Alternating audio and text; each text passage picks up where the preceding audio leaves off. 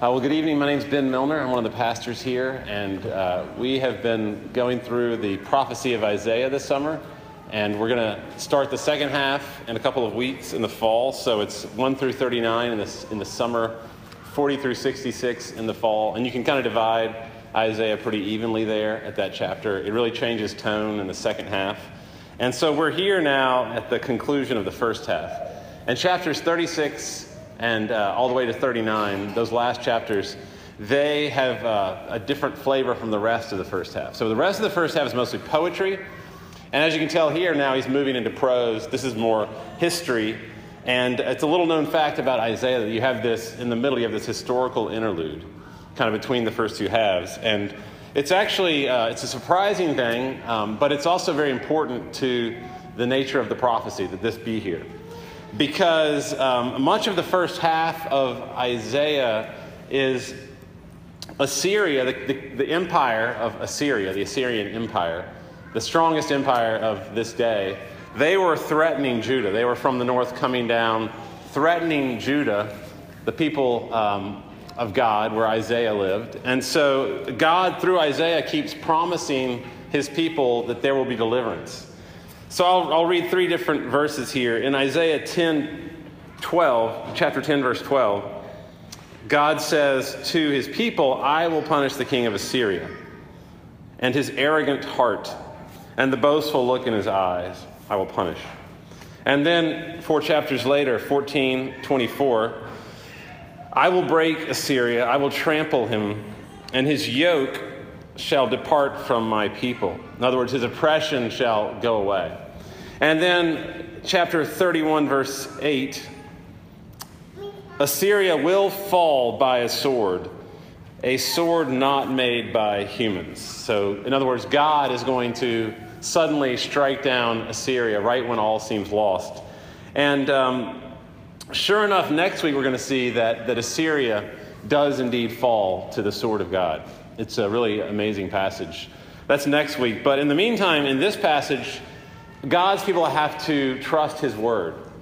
They have to trust those three different verses I just read, and there are others as well. But basically, this passage is a war between words, a war of words, if you will, where you have, on the one hand, the Assyrian Empire they're threatening and intimidating, and they're bullying God's people, pressuring them to surrender and give up.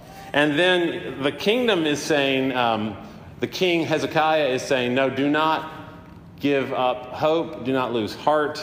Don't give in to the intimidation. God is going to deliver you just like he said. So it's this war between two voices in their heads. And I want to look at that war of words that I think also goes on in our heads. That there are these two different voices. And I've called one of them, if you haven't been here before, I call it the empire. It could be the Assyrian Empire, like you see in this passage, but it could also be a different kind of empire, the empire that stretches across all time.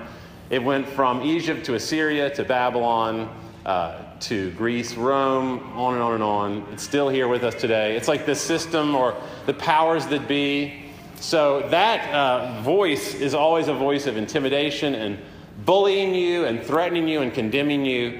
And then on the other hand, you have the words of the king, of the kingdom, which is a word of trust, a word of confidence, a word to give you boldness in your life. Those counter words, a war of words. So first, the words of the empire. And it says in verse 1 that Sennacherib, the king of Assyria, came up against all the fortified cities of Judah. And the most powerful city of the fortified cities was called Lachish. So he came up against all the fortified cities and he took them. And the final one that he took in exactly 701 BC was the city of Lachish. And I actually was in the British Museum a few years ago, and I saw this room in the British Museum entirely devoted to this incredible stone carving. This is about as tall as these walls, and it's 55 feet long. So it stretches around the different walls of this room in the British Museum. And it was actually in the inner chamber of King Sennacherib's royal palace. So it was very important to him. And he was very, very proud of this particular victory over Lachish, because at the bottom of the carving of this great battle, it says, Sennacherib, the mighty king, the king of the country of Assyria, is sitting on the throne of judgment before the city of Lachish, giving his permission for its slaughter. And you see all this slaughter going on in the picture, all these carvings of people who are Hebrew people being killed. And it's just one of those things in the Bible where when you see it, you kind of get chills because you realize these things really happened. Now, I know that people who are skeptics could say, well, there are certain parts where archaeology seems like it contradicts the words of the Bible. And I'll grant that. There are seemingly difficult things to reconcile. But by far the majority of cases, archaeology will support the claims of Scripture. And this is one of the most powerful. That exactly in 701, this battle did happen. That verse 1 has been proven by archaeologists. We can see it today. You can go and see it in the British Museum. So that's just happened. And now the empire has come to the very center of Judah, to the citadel itself, and is going to finish the job. So in verse 2, it says, the king of Assyria, he sent the Rabshakeh from Lachish to King Hezekiah at Jerusalem with a great army. And we know that that army was 185,000 troops. So imagine you're Hezekiah standing in the middle of Jerusalem, on the walls of Jerusalem, and you're looking out, and here comes an army of 185,000. And you've gotten word from your messengers that already Lachish has fallen, and so it's basically just this one little tiny city. Like a bird in a cage is the way that some of the Assyrian documents read. That they say that they had him surrounded like a bird in a cage. And if you notice, the king himself, Sennacherib, does not come to Jerusalem. He sends this guy that old Bibles thought that it was the name of a guy. The guy's name was Rabshakeh. But later, since then, we found out through history that there's some guy called the Rabshakeh who was like the Secretary of State. And that this very highly trained man would be sent to cities, and he was kind of a professional trash talker. So he was really skilled in rhetoric. He would learn the culture of the people that he was going to so that he could really hone his skills and maximize verbal intimidation. They paid these Rabshakehs a lot of money to do this well. And you can understand why. The empire figures if we can scare people enough through words of intimidation, then we don't actually have to attack the city. We can just make the people of the city just surrender to us. So it could save a lot of lives. And indeed, it was very effective. It was a very effective tactic, not just for the Assyrians, but in all empires. The Rabshakeh would come, he would stand there, he would mock the people, and then they would come out of the city, a lot of people. They would run out of the city. They might jump over the wall and climb down the other side. Or sometimes people in the city would open the gate and let the Assyrians in because they were so frightened by the Rabshakeh. Sometimes the king would actually surrender. They would raise the white flag. But the fact is that these words of intimidation and bullying and threatening and condemnation, they have a physical effect on people. They create physiological symptoms in people. They make people do things. They're very powerful. So that phrase about sticks and stones, can break your bones, but words can never hurt you. It's not true at all. That words have enormous power. The Rabshakeh asks in a kind of a mocking way in verse 5, do you think that mere words are a strategy and a power? And he's basically mocking them, the Hebrews, for thinking that the words of God actually are kind of a power or kind of a strategy or a way out. But ironically, he is using words right there himself as a strategy and a power. So yes, the answer is yes, that mere words, you should take out the word mere there, that words are very, very powerful. And if you're married, or if you've dated someone seriously, or if you have a father or mother, and that's probably everybody here, then you have known how words will wound you. They have enormous power. And of course, the Assyrians knew this. I think about the Rabshakeh like a bully. And, in high school, some of you have been bullied. Some of you were the bully. This big guy, sometimes on the football team, who would go around kind of bumping into people and knocking them down, so you got a problem or something, that kind of thing. Happened to me. I was not the bully. I was the one bullied. And the bully knows that by doing that he doesn't have to fight. A lot of times these bullies are kind of cowards, but he figures if he can just intimidate people and kind of bump into them and knock them down and threaten them and stand over them, then those threats will frighten people into submission. It's kind of like the moment in the superhero movies where the villain, like Lex Luthor or the Joker, is standing over the opponent. Maybe it's Loki with Thor, and at that point they could easily kill the superhero, but they take about 5 minutes to go through the speech of intimidation and bullying, which is always their ultimate demise. But that's what's going on here, that Assyria is kind of standing over the people of God and using words to debase them, to mock them, to make them feel inferior, and to emasculate them and to enfeeble them. And that has always happened when a dominant nation has conquered another nation. It's certainly happened in the course of American history with minorities of all kinds. Whenever there's a powerful nation, they always do that. They use language and words to marginalize other people. We certainly saw this a few weeks ago. It's always what the empire does. They use language and words. He never calls Hezekiah king. The Rabshakeh is very skilled, and the 6 times he talks to Hezekiah, he never calls him king. He just keeps calling him Hezekiah, just like a puny little man. Whereas in the references to Sennacherib, he is called the great king, the king of Assyria, verse 4, verse 13. So even there, that he's degrading the king of Israel. And he also denigrates the God of Hezekiah as if God were a puny tribal deity like all the other gods. So in verse 19 and 20, where are the gods of Hamath and Arpad, of Sepharvaim? Have they delivered Samaria out of my hand? Who is this feeble little Yahweh that he should deliver? He's mocking the king. He's mocking God. And if you know the Bible very well, there is this character called the Satan, or the Satan in Hebrew. And it is the Satan, rather than just like that's his name. Because that word Satan in Hebrew means the accuser. So he's like the Rabshakeh of Rabshakehs. He's the one who always is bullying people with his words. His favorite activity is to threaten and intimidate people and condemn people. That's what he loves to do. More than killing people or making, young child's heads spin around and stuff like you see in horror movies, or make temperatures drop or flies come out of walls or blood. What the Satan does is he accuses you. He gets you in your thoughts, in your brain. And in Zechariah, the prophet Zechariah, chapter 3, verse 1, Zechariah says, God showed me Joshua the high priest standing before the angel of the Lord, and the Satan was standing at his right hand to accuse him.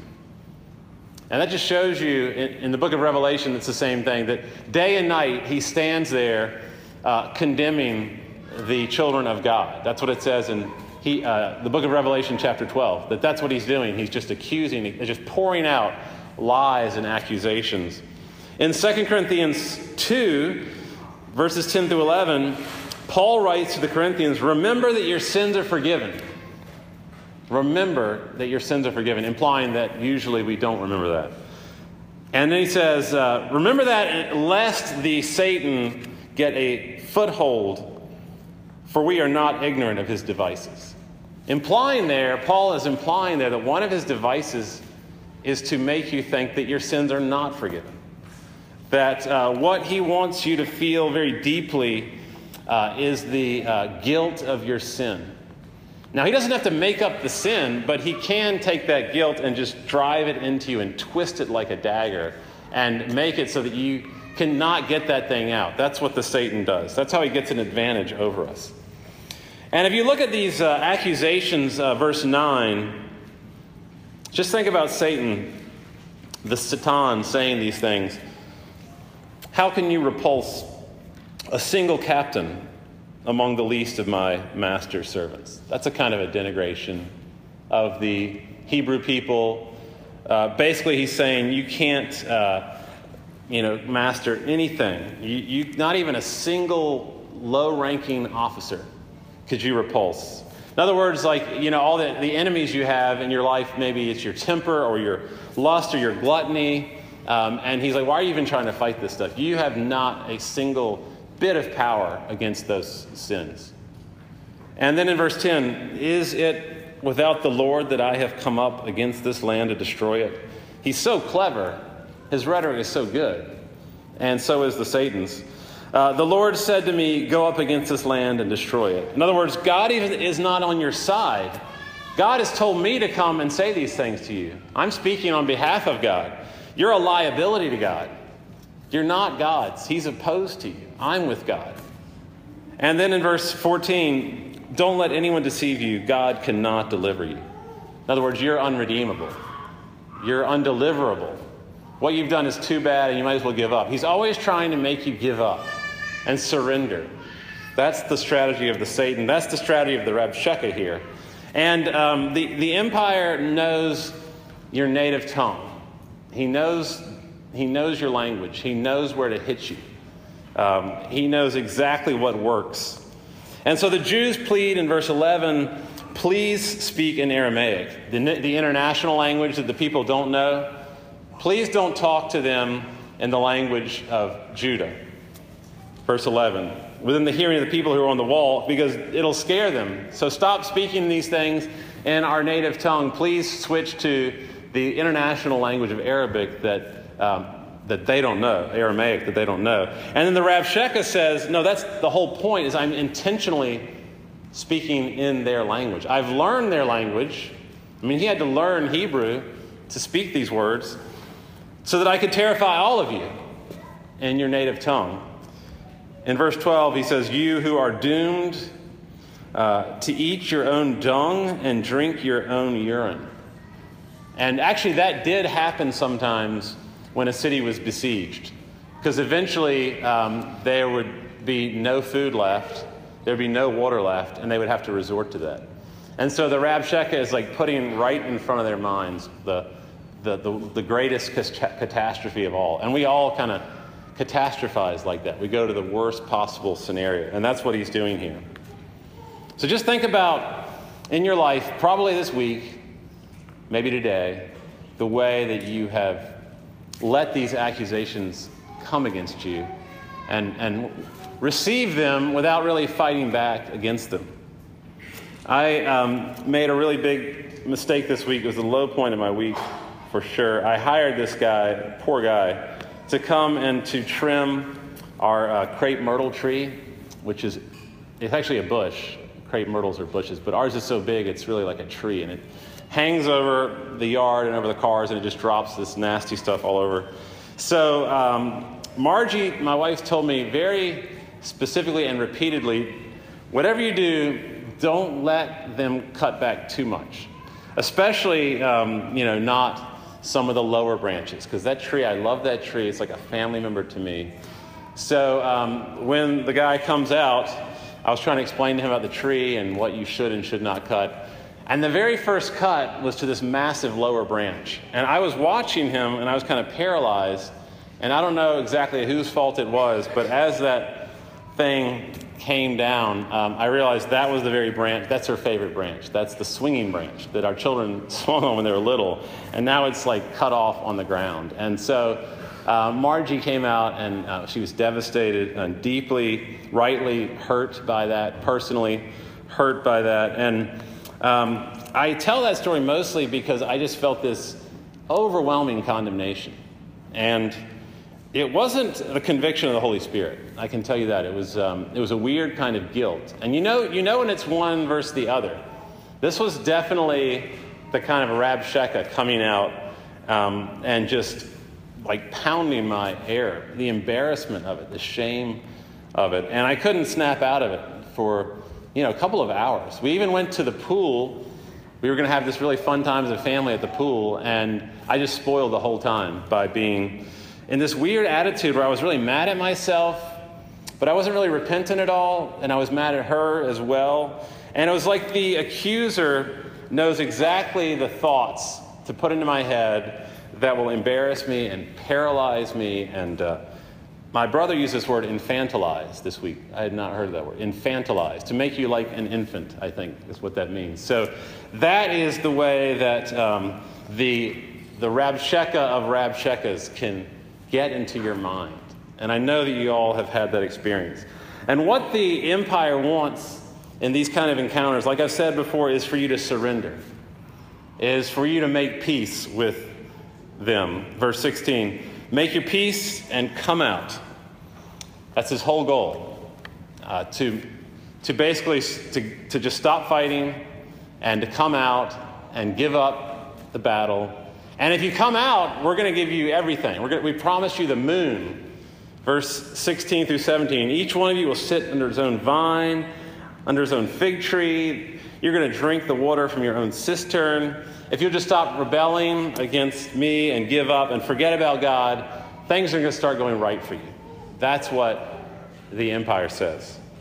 So those are the words of the empire: intimidation, bullying, condemnation, to make you give up, to make you quit. And then the counter words from the kingdom, the words of the king. In this case, King Hezekiah, who, by the way, was one of the good kings, who was not like his dad. His dad Ahaz was a bad king. We saw that earlier in Isaiah 7. But Hezekiah, his son, tore down the high places that his dad had put up, or at least his dad had allowed to be put up. So in verse 7, you see the high places and the altars were removed by Hezekiah. The Rabshakeh obviously did his homework, and he found this out, that Hezekiah had done this. And if you have never heard of the high places in the Bible, they're all over the Old Testament. I used to wonder what the heck was a high place. Obviously, they're up in they're high, they're in the mountains.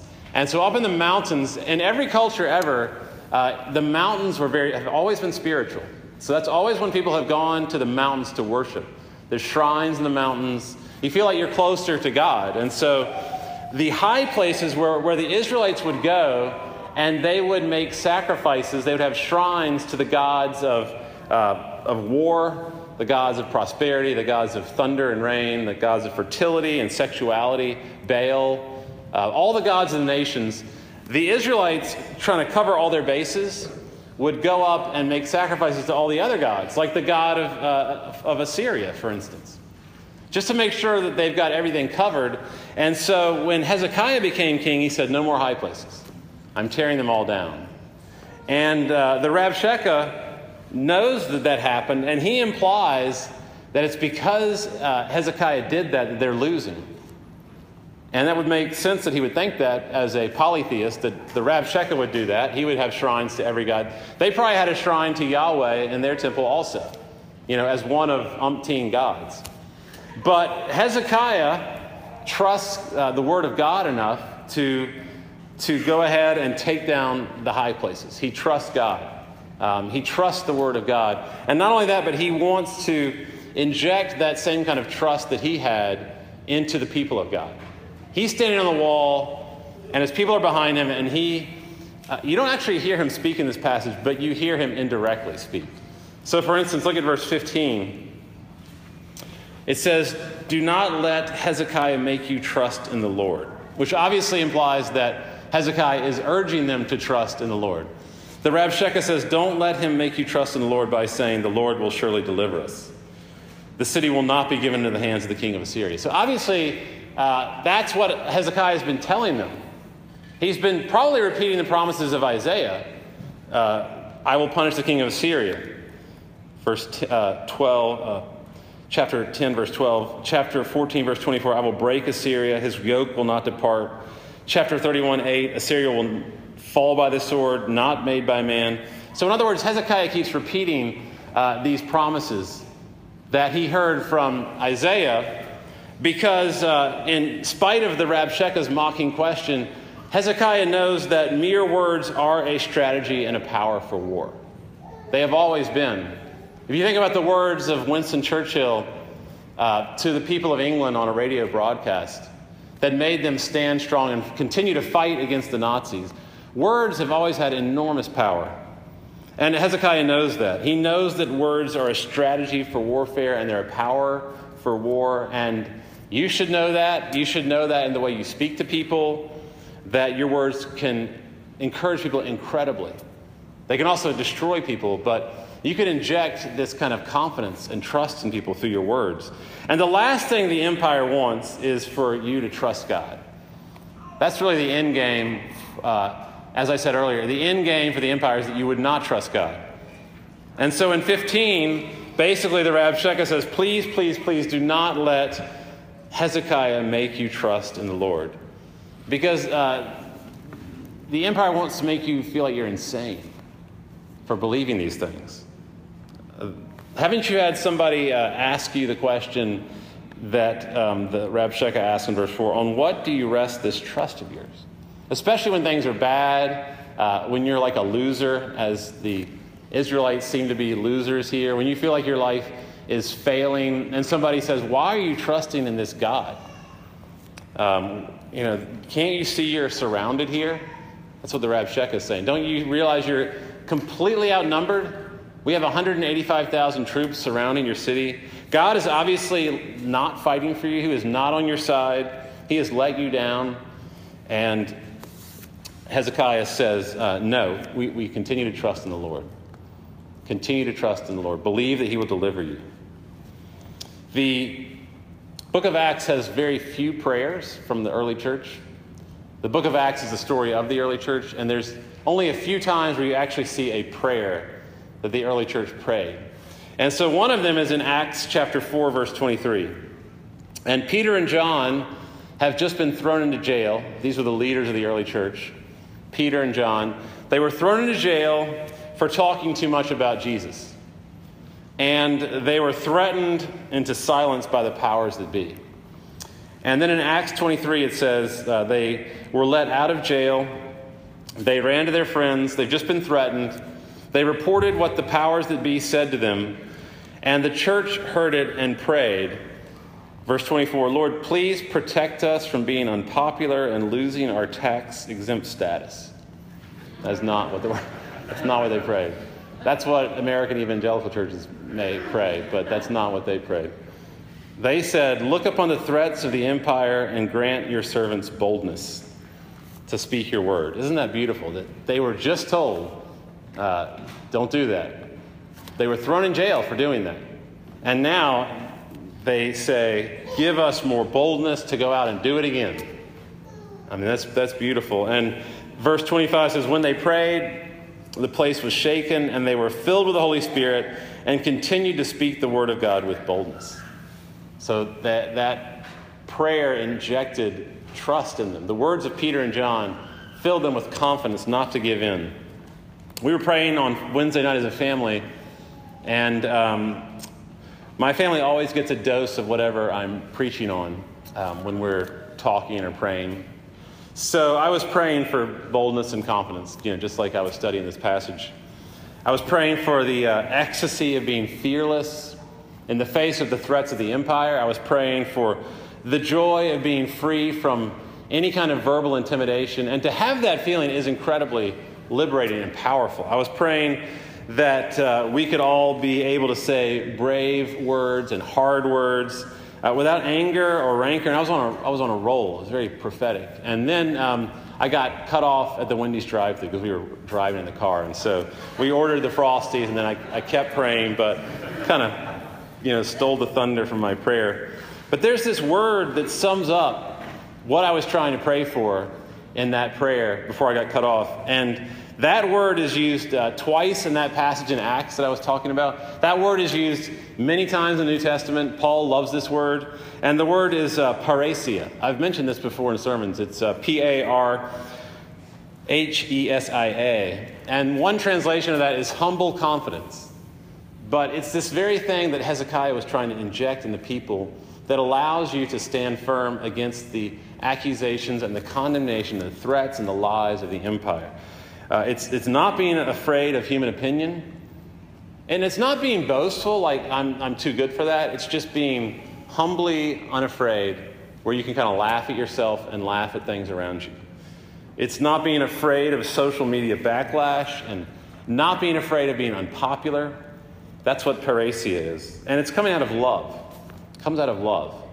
Again, not out of being some kind of independent rebel, avant-garde type person. It's not about that. It's a humble confidence in God. At the prayer meeting on Thursday morning, we have that 6:30 prayer meeting that Austin mentioned, which I, again, encourage you to come to. It's a great time. Somebody prayed. They said it was under confession time, and she prayed, Lord, help me stop being whatever people want me to be. I didn't write this down while she was praying. I was also praying, but later on it came to me.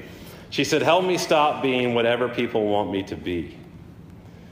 Help me to stop letting people have whatever of me they want to have. And changing who I am from conversation to conversation. And that was really convicting when she prayed that. Because it made me so aware of how subtle these threats are.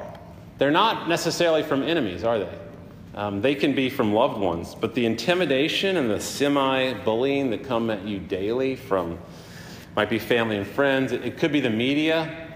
It could be Facebook or Instagram or Snapchat, but just messages. It could be neighbors or coworkers or bosses or roommates. But I love that Hezekiah says to them basically at the very end there, he just says, don't even answer him. Don't even dignify all that trash talk with a word. Just be silent. The way Jesus was when he was in front of his accusers. Just be silent. Don't even answer them. Just ignore those words. Walk away with that parasia, that humble confidence. I love thinking about how Jesus would have read this passage. I don't know if you ever think about that. I was telling someone a week ago, when you study the Old Testament and you can't figure out what it's talking about, especially these really, really hard passages. There's really hard passages in the Old Testament. If you're doing that, then I would encourage you to think about Jesus sitting there under a tree and reading that passage. And he probably memorized this passage. And he probably loved this passage. I mean, he loved all of them. So there's Jesus, the Jewish king, right? The great king, kind of like incognito.